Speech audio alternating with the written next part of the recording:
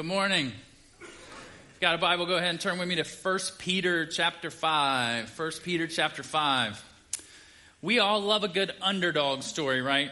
Like, who doesn't love a good underdog story? We all do. We love the Rocky movies and the Rudy movies, and we love the fact that Kevin McAllister can get left home alone and still defeat the Wet and the Sticky Bandits, right? We love those things. We love where somebody, against all odds, works really hard, uses their resources, and then rises to something great because of their hard work. Now, that's not new to us. That's been going on for centuries and centuries. 6 centuries before Jesus even showed up on the scene, Aesop wrote a fable, all right? So many of you know those fables. One of them was called Hercules and the Wagoner. So the wagoner just being a guy who drives a wagon. Well, one day he gets stuck in the mud. When he gets stuck in the mud, he cries out in despair to Hercules, and Hercules responds, "Put your shoulder to the wheel."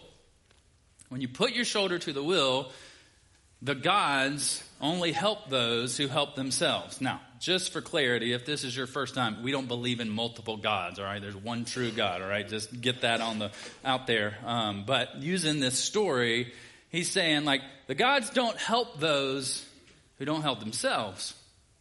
Several centuries later, Benjamin Franklin is writing in Poor Richard's Almanac, and he uses the phrase, God helps those who help themselves. God helps those who help themselves. Now, how many of you have heard that phrase before? Okay, God helps those who help themselves.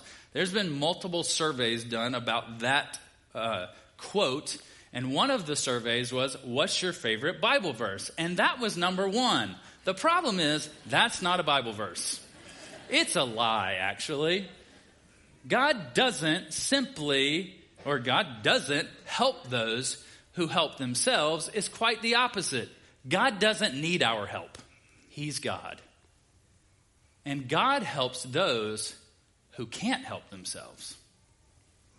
God helps those who can't help themselves. And now that shows up in Scripture all over the place. But let me give you a couple of examples of that. In Isaiah chapter 25, verse 4, it says this, "For you, God, have been a stronghold to the poor, a stronghold to the needy in his distress, a shelter from the storm, and a shade from the heat." So who is God a stronghold for? The poor, the needy, those in distress. He's a shelter from the storm. Those that are suffering in heat, he's the shade for them. And then Paul says it this way in Romans chapter 5. "For while we were still weak," now some of your translations may say, "while you were still helpless." "For we were still weak and helpless, at the right time, Christ died for the ungodly." So who is God helping in these 2 texts? Just 2 examples. Some of the poor, the needy, the distressed, the suffering, the weak, the helpless, and the ungodly. He's not just helping those who help themselves. He's helping other people. Hey, real quick, guys, if you got seats around you, if you could slide into the middle. We still got people looking for seats in the back. So if you could slide to the middle, that way they can grab a seat on the edge of the row. That would be really, really helpful. Okay? Thank you, guys. Just as I feel like we do that every week at 9:30, so maybe when you come in, just sit in the middle. That would be really helpful, all right? So, who does God help? Who does God help? Is it just the poor and the needy and the distressed and the sufferers? Actually, there's more of a specific category that God is going to help. Now, if you've been here the last couple weeks, we're in an Advent series. We're anticipating the coming of Jesus in this Christmas season. And as we anticipate the coming of Jesus, the topic that we're talking about over these weeks is humility. So I'm giving you the answer here from the beginning. Who does God help? God helps the humble. God helps the humble. Now, that's just not my opinion. I want to show you that in the Scripture this morning. But the bigger question is, what kind of help does God offer the humble? How does God help the humble? Because some of you have been walking in humility for years.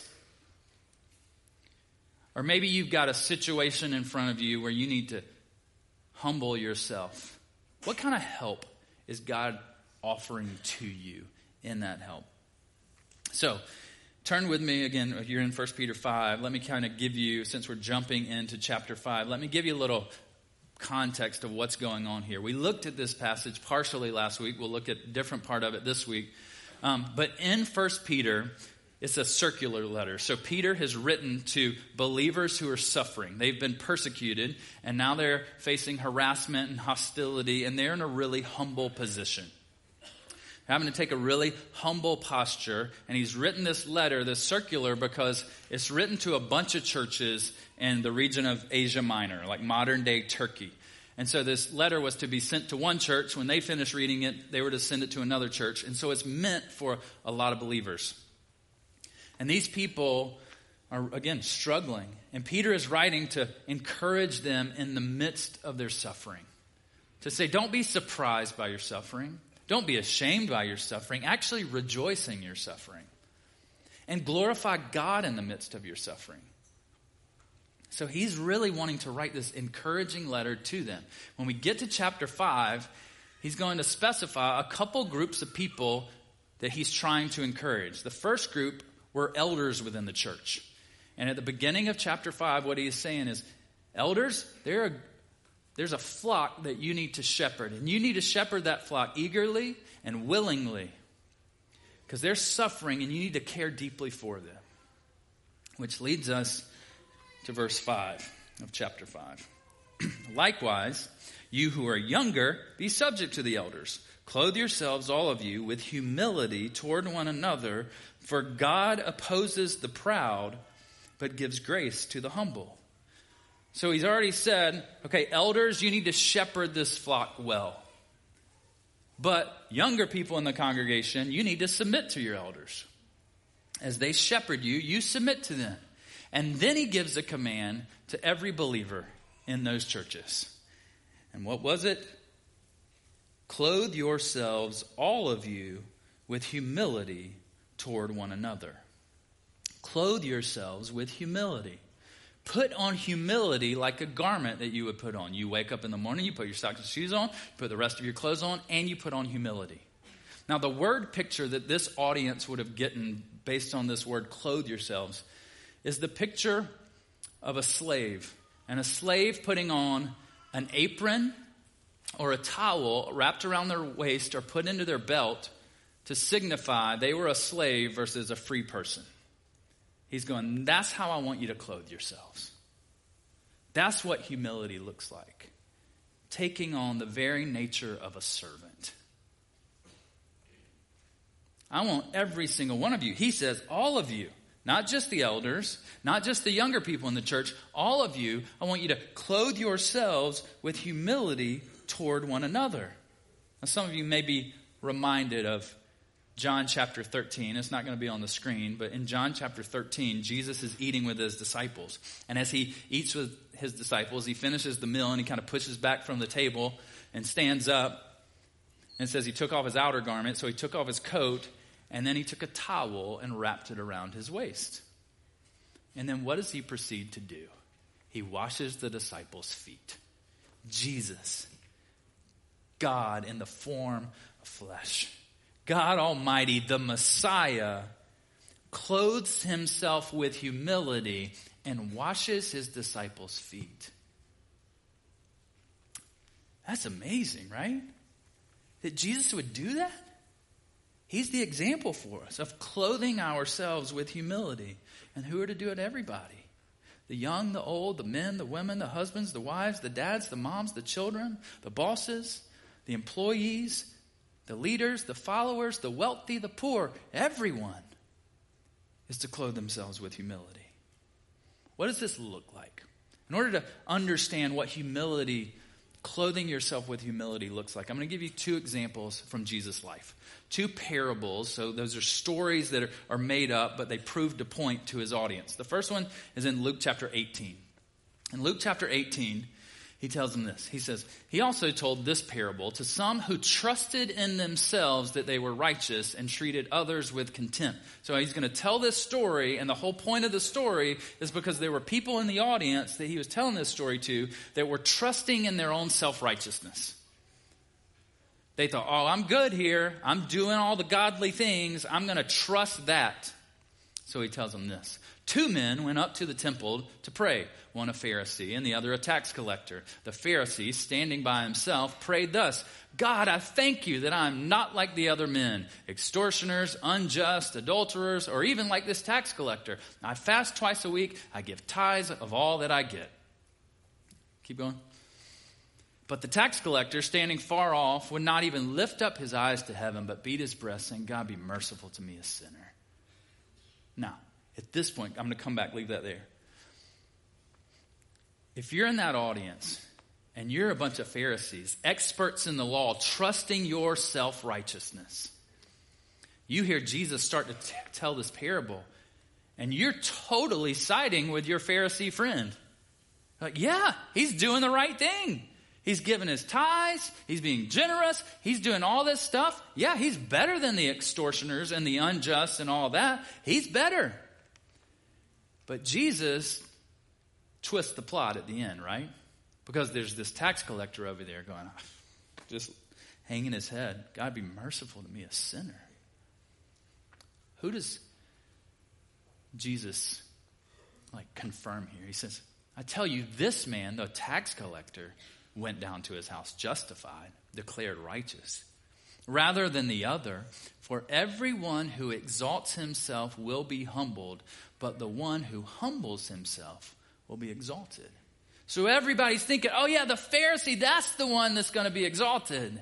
And Jesus goes, not in my kingdom. Not the ones that trust in their own self-righteousness.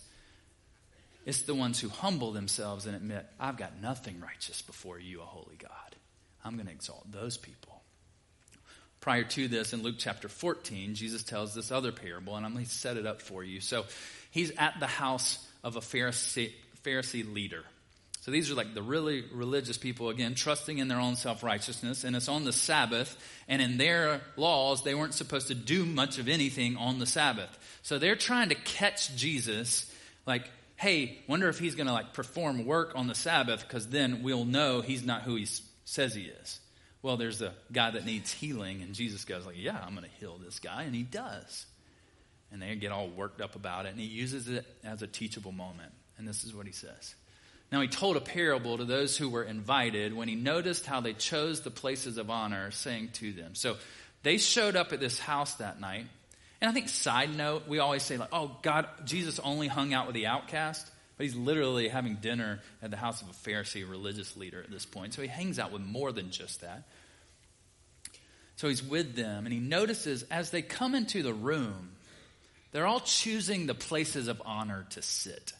And he goes, hey, your living is not aligning with my teaching. So that's when he tells this story. When you're invited by someone to a wedding feast, do not sit down in a place of honor, lest someone more distinguished than you be invited by him. And he who invited you both will come and say to you, give your place to this person, and then you will begin with shame to take the lowest place.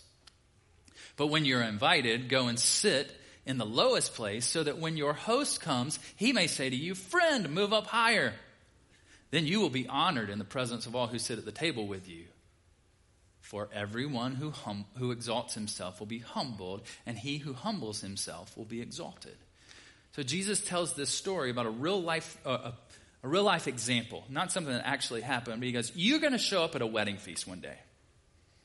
And for them, a wedding feast was a really special, important occasion. And what made it really special? One, it's a wedding, but at the wedding, there's a specific seating arrangement. And all the most honored guests sat the closest to the couple.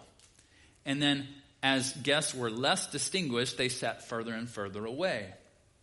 So Jesus is going, how many of you, when you showed up at the wedding, you would just go take the place of honor?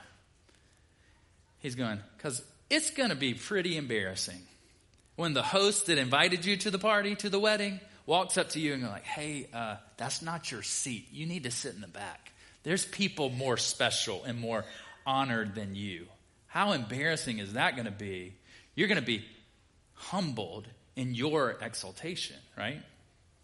He goes, the better option for you guys would be this. You come in and you take the lowest place, not the distinguished place. And then maybe the host walks up to you at some point. He may not, but if he does, he could say, friend, don't sit here. You move up higher to a more distinguished place. The humble will be exalted. So what does clothing yourselves with humility look like here in these two parables? Clothing yourselves with humility means don't trust your own self-righteousness. And also, clothing yourself with humility means taking the lowest place in life. Take the lowest spot. Quit choosing and self-promoting yourself and getting out there to try to get ahead and prove that you are better than you actually are. Because that's not clothing yourselves with humility. He goes, now don't just take the bad seat because you're like, oh, I want everybody to look at me because I took the bad seat. That's prideful as well, right? Like you want to delight in taking that. Jake gave the example or the definition last week of humility is being gladly preoccupied with God. Gladly preoccupied with God. Like, oh, I'll take the lowest seat, sure. Yeah, because I love God. I don't care about my place. Like, I care about God more than that. Jesus is worth it. So, when I think of this, like, what's the overlooked position, the underappreciated position? Like, the first person that comes to my mind is a mom. A mom who serves faithfully and takes the lowest position and rarely ever gets a thank you from her kids, right? You're just constantly taking the lowest position and serving your family over and over and over. And God's going, the humble will be exalted one day. But if you want to take the place of exaltation from the beginning, you're going to be humble later. So the surface issue was like, oh, you're choosing places of honor. The under the surface was, you're being prideful. And Jesus was trying to address that. So why would we do this? Why would we clothe ourselves with humility? Go back to 1 Peter 5:5. Likewise, you who are younger, be subject to the elders. Clothe yourselves, all of you, with humility toward one another. And this is the reason. This is why you should clothe yourselves with humility. For God opposes the proud, but gives grace to the humble. Why should you clothe yourselves with humility instead of with pride? Because God opposes the proud. God is against the proud. Is that the team that you're standing on the field before a game and the other team runs out of the tunnel and it's God? Like, how are you feeling about yourself in the middle of the football field? Like, oh, this is a great day. We're done, right? Like, we have no chance. He's going, that's what you're doing. When you take up pride in your life, you are opposing God. So who is God helping? God gives grace to the humble. He's not helping the proud who trust in their own self-righteousness. He's not helping those who go after the places of honor. He's helping the humble. Those that are tapping out and saying, I can't, nope, this battle is too big. I can't do this. I can't do this. It's the ones taking that lowest place. So God isn't simply just helping the poor and the needy and the distressed and the sufferer. Because there are poor people who are proud people. There are sufferers who boast in that and you're proud. He's going, I'm going to help the humble. And the humble could be a poor person. Could be a wealthy person. Could be a person in distress. Could not be a person in distress. Who's going to walk in humility? So that's who God is offering help to. But what does that help look like? Go back again to verse 5. God gives grace to the humble. How does God help? God helps the humble by providing grace for you now. God helps the humble by providing grace for you now. 1 Corinthians chapter 15, Paul writes this. He says, for I'm the least of the apostles. Remember, he was the guy that was persecuting Christians, and then God changed his life radically. And then he starts telling everybody about Jesus and planting churches. So he goes, for I'm the least of the apostles, unworthy to be called an apostle, because I persecuted the church of God. But by the grace of God, I am what I am. And his grace toward me was not in vain. This is all about God's grace. On the contrary, I worked harder than any of them, though it was not I, but the grace of God that is with me. So because we have been radically transformed by Jesus, do we just sit back? He goes, no, I worked really hard. But every time I worked, it was the grace of God working through me. The grace of God working through me. He goes, I was the least, but it's God's grace working through me. This is critical for us to understand, because oftentimes when we think of grace, we just think about it in terms of our salvation. That God poured out his unmerited favor upon us to save us. And that is absolutely true. There's nothing that you can do to work to earn your relationship with God. It is all his grace. I don't think that's the grace that Paul is talking about, like the grace that helps him work hard here. It's still unmerited favor, but it's moment by moment unmerited favor. It's moment by moment grace. It's not just grace for salvation, but it's this ever-present readiness and willingness to do whatever we need. Now, sometimes we get cloudy and we go, oh, I need something else. But God, in his grace, he's willing to help. He's ready to help. And he can help. Give you everything you need. So that as you're walking in humility and you experience a humble circumstance, he goes, grace. There's grace to help you keep moving forward. There's grace. I'm ready and I want to pour out my grace upon you. Moment by moment grace, not to just save you, but grace to sustain you as you walk in humility. That's what God is offering you. In all the humble circumstances that you have the ability to walk in your life, God is saying, my grace is with you. I want to give you grace. Trust him. Trust in that you can't in a situation and that you're not able in a situation. He goes, my grace is with you. I'm going to even help you breathe the next moment and the next moment and the next moment. I'm going to give you what you need, but it doesn't just stop with moment by moment grace for the humble. James chapter 4 says this, but he gives more grace. Therefore it says, God opposes the proud, but gives grace to the humble. So it seems like it's like, oh, this First Peter said the same thing as James. Oh, maybe because God inspired it, right? So submit yourselves, therefore, to God. Resist the devil, and he will flee from you. And then this verse is awesome. What a promise. Draw near to God, and he will draw near to you. Cleanse your hands, you sinners, and purify your hearts, you double-minded. Be wretched and mourn and weep. Let your laughter be turned to mourning and your joy to gloom. Humble yourselves before the Lord, and he will exalt you. Humble yourselves before the Lord, and he will exalt you. How does he say humble yourself? He says, draw near to the Lord. And what's the promise? For those humble people who draw near to the Lord, God's going to draw near to you. Not just moment by moment grace, but intimacy with God grace. Closeness with God grace. And it gets better. 2 Corinthians says this, so to keep me from becoming conceited, because of the surpassing greatness of the revelation. So this is Paul talking. You're like, I don't know what that's talking about. Paul has, after he's been transformed by Christ, he's been able to be a witness of so many wonderful things from God. And he's saying, to keep me from becoming proud about all that I've seen God do, a thorn was given me in the flesh. Not a literal thorn here, all right? But there was something that happened to him. Now, we don't know exactly what the thorn in the flesh was.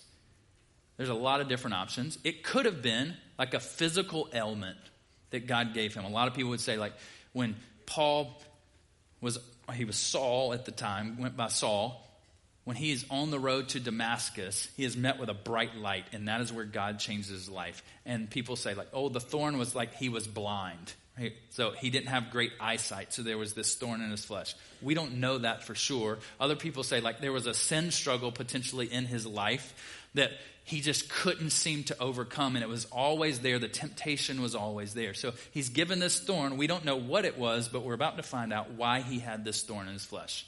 As a messenger of Satan to harass me. to keep me from becoming conceited. He had a thorn in his flesh, whether a physical ailment, a certain sin struggle, whatever it may be, to prevent him from being proud. 3 times I pleaded with the Lord about this, that it should leave me. God, take this away. God, take this away. God, take this away. But this is what God says to him. Verse 9, but he said to me, my grace is sufficient for you. For my power is made perfect in weakness. Therefore, I will boast all the more gladly of my weaknesses, so that the power of Christ may rest upon me. For the sake of Christ, then, I'm content. I'm content with weaknesses, insults, hardships, persecutions, and calamities. For when I am weak, then I'm strong. Guys, what kind of grace is God offering the humble? Moment by moment grace. Closeness with him grace. And empowering grace. When you go, man, I'm walking in humility again. I'm being trampled over. I'm taking the lowest place. He goes, my grace is sufficient in your weakness. My grace is sufficient in your humility. My grace is sufficient. Let's go back to moms for a second. Pretend that there's a mom and she's been serving your children all day. And it's dinner time and she's worked hard. And she's cooked an incredible meal, all right? Totally hypothetical situation here right now. Just kidding. Like, she's cooked this great meal. The hypothetical part's coming, right? But not really hypothetical. She's cooked a great meal. She sits it on the table. The kids run in.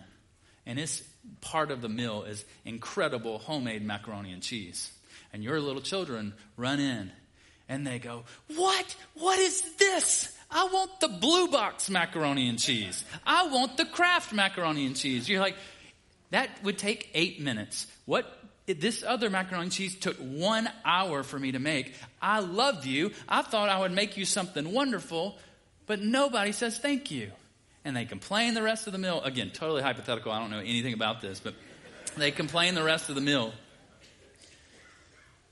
And then at the end, the dad decides, like, okay, I'm gonna serve. I'm gonna go upstairs and help, like, get the kids ready for bed. Mom ends up serving more, taking the lowest position, and like cleaning the kitchen. And by the end of it, just exhausted. Like, can I please just have a moment for myself? I've been giving my life away and taking the lowest place over and over and over, being treated like a servant over and over and over. You're like, okay, I'm just going to go sit on the couch for a little bit. And then you're like, no, I can't sit on the couch. I'll get interrupted there as well. All right? So you hide in the bathroom. All right? So you don't even need to go to the bathroom. You just hide in the bathroom because you don't think the kids will come in there. And within 30 seconds, like, bang, bang, bang, bang, bang. Mom, we need you. Help. And it's just constant. All the moms are smiling and shaking their heads like, yes, I know this. All their dads are oblivious. No, I'm just kidding. Right? Totally kidding. But like, it's this over and over. I'm going to take the lowest place. I'm going to take the lowest place. I'm going to be treated like a servant. I'm going to be treated like a servant. Because I'm going to walk in humility. And when I walk in humility and the banging on the bathroom door comes, I can gladly say, hey, what do you need? How can I help you? Because God's grace is sufficient in that moment. And God's grace is sufficient in the next moment. And God's grace is sufficient in the next moment. And the next, and the next. And you go, God, I don't know how to do this, but I need your help. And he goes, oh, you want to draw near to me? I'm going to draw near to you in this moment too. And I'm going to empower you to keep taking the lowest position. Guys, that's the kind of humility that we want to walk in. It does that over and over and over. One of my favorite quotes of all time is from a book called Upside Down. It's the paradox of servant leadership. And in the book, this guy writes, he says, you know you're a servant not when you commit an act of service. So you know you're a servant not when you act like a servant, but when someone treats you like a servant and it no longer offends you. It's the moment that you sit down on the couch and you're like, oh, I'm just going to take a break. And someone comes in and says, hey, I need you to do this. You're like, oh, again?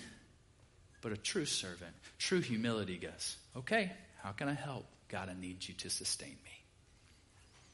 In Isaiah chapter 66, verse 2 says this, all these things my hand has made, and so all these things came to be, declares the Lord. But this is the one to whom I will look, he who is humble and contrite in spirit and trembles at my word. Who is the one that gets God's attention? The humble. Isn't that a place that you want to be in your life, attracting the attention of God Almighty? And when God Almighty turns his attention to you as you walk in humility, God Almighty is saying, I'm going to give you grace too. Man, that's the kind of people we want to be. But God's grace gets better than that. Verses 6 and 7 say this of 1 Peter 5. Humble yourselves, therefore, under the mighty hand of God, so that at the proper time he may exalt you, casting all your anxieties on him because he cares for you. I'm not going to go into that whole verse again. Go listen to last week's sermon. Jake did much better than I would do right now. But the point here is so that at the proper time God may exalt you. So God doesn't just help the humble by providing grace now. He helps the humble by promising exaltation to you later. God exalts the humble. We saw that in the two parables. We saw that in James, God exalts the humble. So it's not the lie that we talked about earlier. God helps those who help themselves. God actually exalts those who humble themselves. God exalts those who humble themselves. It's not just grace in the moment, but it's grace for eternity. So when is this proper time that Peter is talking about? We don't know the exact timeline. There's no promised timeline, but there's a time that this promise will come true. And humility waits for God's perfect timing. Humility doesn't fight for your own way and your own timing, but it waits faithfully for God's timing. At the beginning of 1 Peter in chapter 1, he says it this way. Therefore, preparing your minds for action and being sober-minded, set your hope. So there's something that you're hoping for. I want you to set your hope fully on the grace that will be brought to you. And here's the time. At the revelation of Jesus Christ. When will you be exalted? When Jesus comes back. We're talking about Advent here. We're talking about the first Advent where Jesus first revealed himself, and we were anticipating that. And what Peter is saying, you can't just rest on that, but you got to rest on Jesus is coming back again, and you will be exalted at that time. There's grace now, and there's grace later. And what does this exaltation look like? Jump down to verses 10 and 11. And after you have suffered a little while, the God of all grace, who has called you to his eternal glory in Christ, will himself restore, confirm, strengthen, and establish you. To him be the dominion forever and ever. Amen. So what is this exaltation going to look like? Restoration, confirmation, strengthening, and establishing. When you walk in humility in the brokenness, when you're unsure but you still walk in humility, when you feel weak and you walk in humility, when life feels unstable but you continue to walk in humility, remember that at the proper time God's going to exalt you. God exalts those who don't just demand their rights and try to squeeze everything out of this life, who don't self-promote, they don't stay bitter, but they forgive. Those are the people that God's exalting. Why would you walk that kind of life, though? Like, that's a hard life to keep walking in humility over and over and over. In 2 Corinthians, Paul says this, so we do not lose heart. So don't give up, don't quit, keep walking in humility. Though our outer self is wasting away, our inner self is being renewed day by day. Now this is incredible here. For this light, momentary affliction, walking in humility, suffering that you're experiencing on this side of eternity, is preparing for us an eternal weight of glory beyond all comparison. As we look not to the things that are seen, but to the things that are unseen. For the things that are seen are transient, but the things that are unseen are eternal. Guys, the unimaginable humility that God asks us to live out in this life will not compare to the unimaginable exaltation you will experience later. Whatever the humble circumstance, it won't compare, guys. There's something better.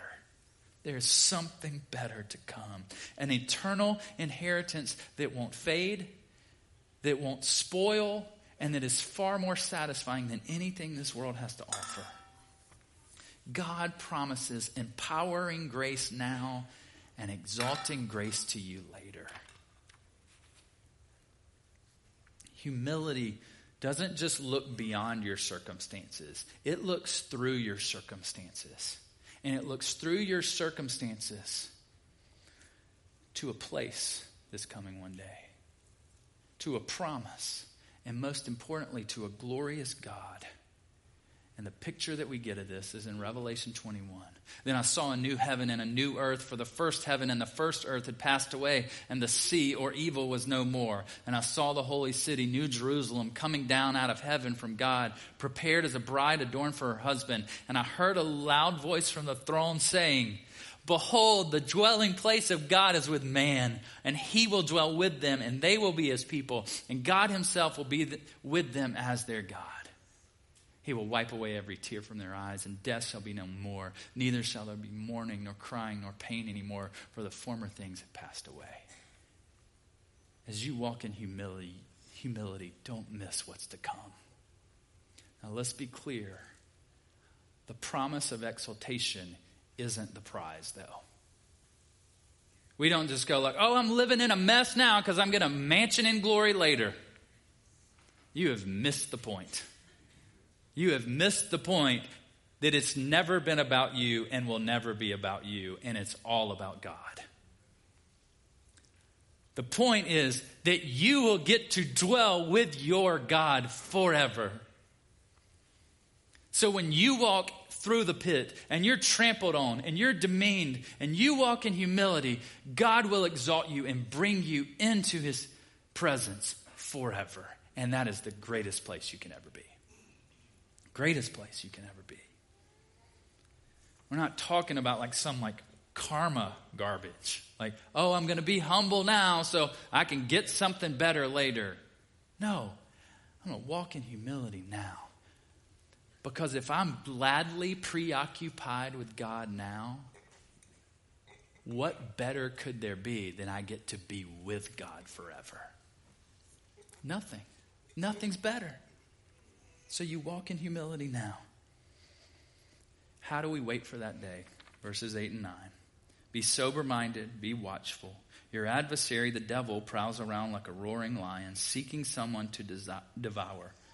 Resist him, firm in your faith, knowing that the same kinds of suffering are being experienced by your brotherhood throughout the world. He goes, hey, I know it's hard to walk in humility. And I know you're in the midst of suffering right now, but one day there's going to be a better day. How do you wait? You are firm in your faith. How do we wait and walk in humility? We do it by faith. Firmness of faith is the key to humility. Trusting the Lord. Humility is going to be fueled by God's promise for grace today and God's promise of exaltation tomorrow. You could also say it this way. Humble people trust God for grace now and later. Humble people trust God for grace now in the moment and one day later. Whatever the situation is, God will deliver you. Whatever the situation is, if he doesn't deliver you on this side of eternity, his grace is sufficient for you still.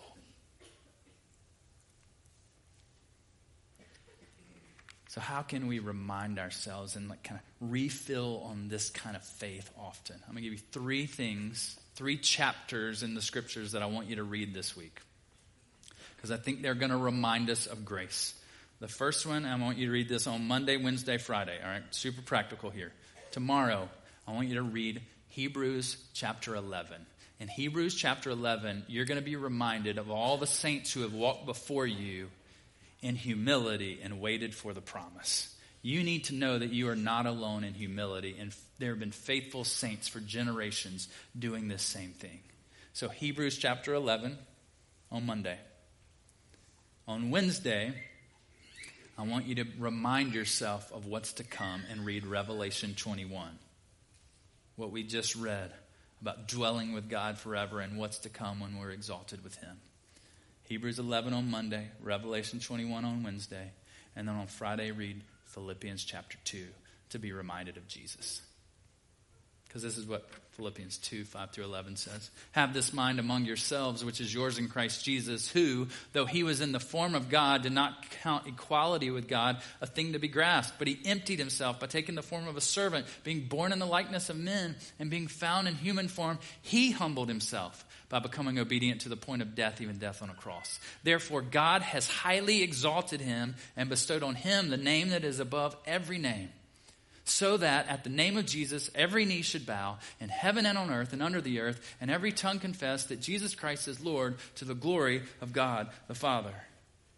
Jesus. You think about Christmas time. Jesus, Son of God, being born and swaddled in cloths and lying in a manger. Humility from the beginning. Then he lives on this earth and walks 33 years in humility. Some of you are like, man, it's hard to walk a week in humility. Jesus did it for 33 years, and his grace is sufficient for you. So he's humbled from the beginning, swaddling cloths, in a manger, lives on this earth, takes the garment of a servant, of a slave, and washes his disciples' feet. Because he didn't come to be served, but to serve. And then eventually he's stripped of his clothes and hung on a cross. All those garments representing the humility of Jesus. But Jesus didn't stay dead. But he rises from the dead, and then he's exalted to the right hand of the Father. Jesus, death, resurrection, and exaltation is the foundation for our humility and hope. That every day Jesus says, die to yourself, walk in humility, and there's going to be a resurrection and an exaltation that's coming. Don't sit there. Don't stay there any longer. Christ's exaltation is the grounds for our hope. If God can raise the dead and exalt him to the right hand of the Father, he can continue to walk with you as you walk in humility. Amen. Let's pray. Father, thank you so much for Jesus. Thank you for the example that Jesus gave us.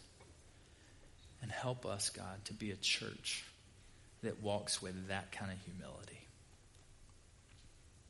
Help us not to be marked as proud people, as self-promoting people, as trusting in our own righteousness, as people who look for our own honor. God, we want to be a people who are humbled before you, a holy God. And may you fulfill your promise, and we know you will because you are faithful. Pray this in Jesus' name. Amen.